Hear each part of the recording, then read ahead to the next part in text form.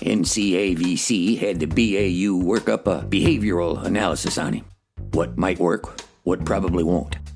They believe there's a strong chance that he'd react to being directly challenged. We planted a couple bits in recent print and online stories with the Pioneer and Herald. Things they think he might react to. Specifics regarding the case that are inaccurate. His personality type suggests he's easily set off, doesn't like to be wrong, and likes to have the last word. He's feeling the heat now. I'm sure you've seen the local news reports on the Reynolds murder and the bomb.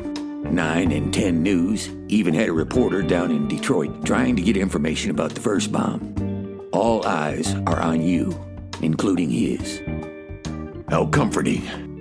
We've had a tail on you two for a few days. Surprised your old boss didn't tell you. Lash knows you have a tail on us? When did you tell him? I'll have to take the fifth on that one. Damn it. I didn't like any of this. Not one goddamn thing. You okay with being bait, Carla? Because that's what this is shaping up to be. If I'm reading him right. Am I reading you right, Price? Yes. What do you want me to do? As I said, we've had a tail on you. We discovered him following you 2 days ago. We're using some guys from out of town because Hensel's familiar with all the local law enforcement officers. He's been on my radar from the beginning, but I didn't have enough to get him until recently. I have more now than I did yesterday with that possible raincoat witness. I'll get with her today.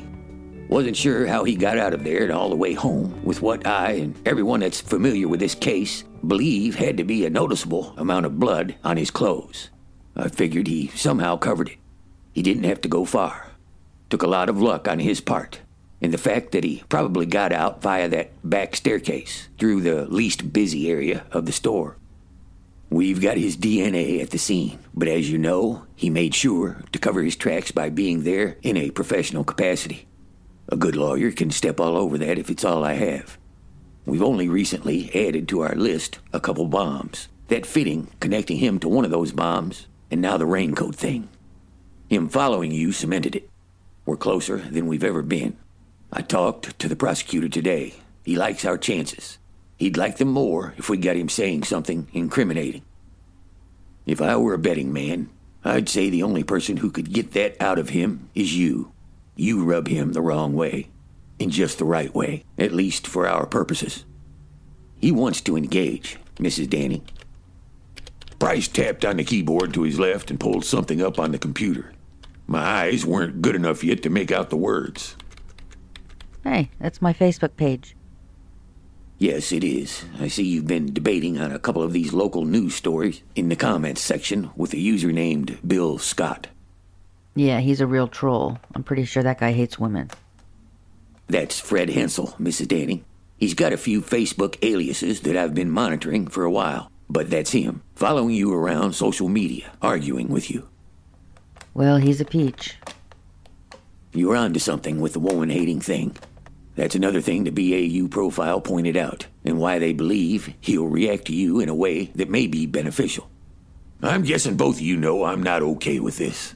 I'm also guessing that won't stop Carla. I can see by the blue and purple explosions coming from her head that she's already made up her mind, no matter what you want her to do. Hell, you could ask her to put on a tea bag and hang upside down, topless, from the Osceola staircase banister and sing "Oh, Susanna" if you convinced her it would help catch this guy. For the record, I would not go topless, but everything else is on the table.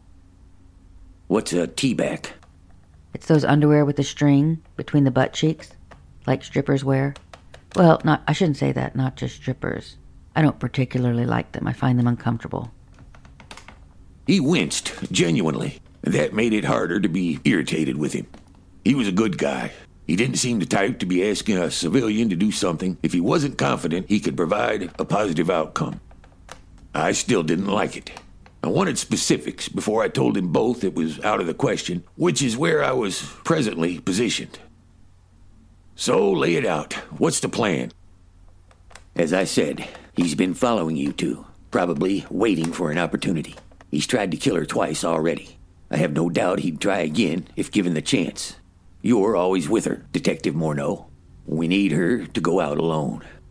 I think the hotel is our best chance at a location that can keep this thing away from innocent bystanders. He was there the other night when you two were at the Osceola. Inside? Yes. Son of a bitch.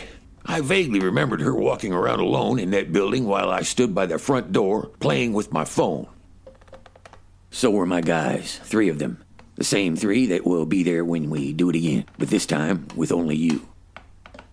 Price had Carla locked in that law enforcement officer's cement stare that was meant to guarantee the person they were speaking with was getting every goddamn syllable, as well as the impact being appropriately processed.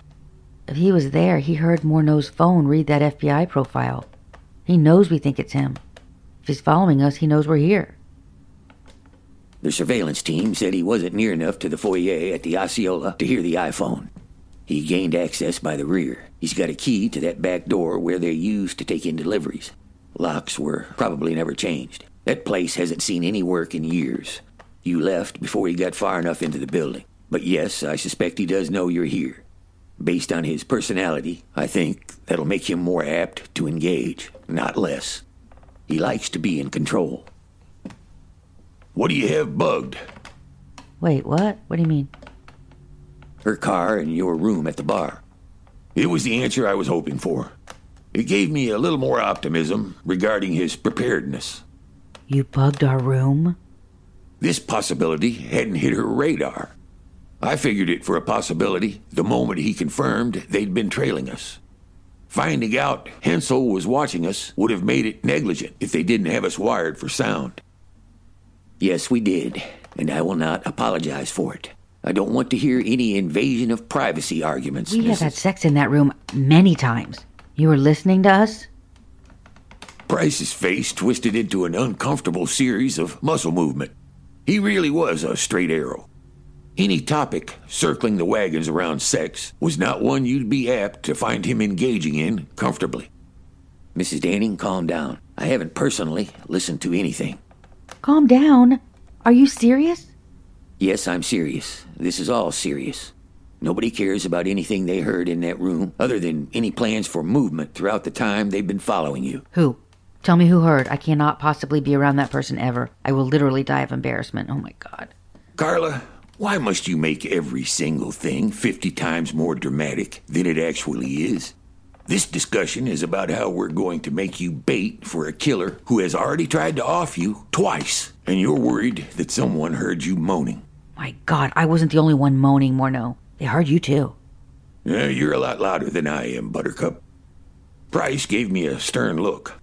I need this conversation to veer back on track, or I'll have to leave the room and let you two pull yourselves together. Where are we at? I'm mortified. How about you, Morneau?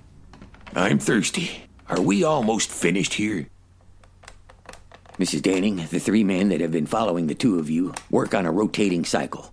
One is stationed in the bar, one outside in a car, another in a vehicle with access to the back exit, who'd be listening to the feed from the room. They do this as clinically and professionally as possible. Yes, whatever went on in that room was overheard by one of these men, whichever was on the radio at that particular time. This wasn't a group of teens standing out some locked door listening in. I've been on a couple surveillance stakeouts like this. In my experience, when delicate things occur, such as what concerns you, generally, they'll turn down the volume, even though they still have to keep an ear out for anything that might be said or occur that could be related to their task. That kind of thing isn't what they're listening for. All they want to know is when they need to alert the other guys of movement from the building. Carla had one elbow up on his desk, leaning her head into her hand to cover her face, with her other arm splayed out within his reach. Her body language suggested tormented, angsty teen. Price patted her hand. Miss Danning, truly nobody wants to embarrass you. We just don't want you to end up dead. Now, can we get on with this? I need to go interview Arla about what she saw that day. Then get that information to the prosecutor for his probable cause list. We're moving right along. I'm going to get with him and see if there are any specific questions he'd like you to work into the conversation. But basically what we want to set up is you walking alone to the Osceola in the evening around sunset to keep possible onlookers to a minimum. Our men will already be set up inside. A couple more will follow you down there to make sure you arrive safely. You'll be wired and wearing a bulletproof vest. Your job will be to get him talking and keep him talking until my men take him down. Either way, we're taking him in that night. At least that's my hope after speaking with the prosecutor. Carla nodded, then something else occurred to her. Wait, the drugs. Detective Price, did anyone tell you that he drugged me? At the emergency room the night the Osceola was bombed, they ran blood tests and they found an animal tranquilizer in my system. They're pretty sure that's why I was out so long. Price scribbled another note on his pad while muttering. His brother is a veterinarian. Wow. Another tidbit of info in the probable cause equation. I'll get you a copy of my medical file to make the process quicker for you. I'll give you two a call later and let you know when we can firm things up. I need to put some things in place before this can be executed. I also want you to have some time outside this office to let Detective Morneau talk you out of it. What makes you think he's going to try to talk me out of it? Because I would.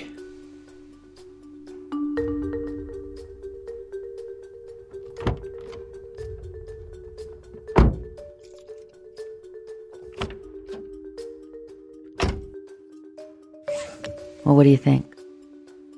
You know what I think. You don't want me to do it because you don't want me to get hurt. That is correct. I pulled a new cigar from my jacket pocket and gnawed on it.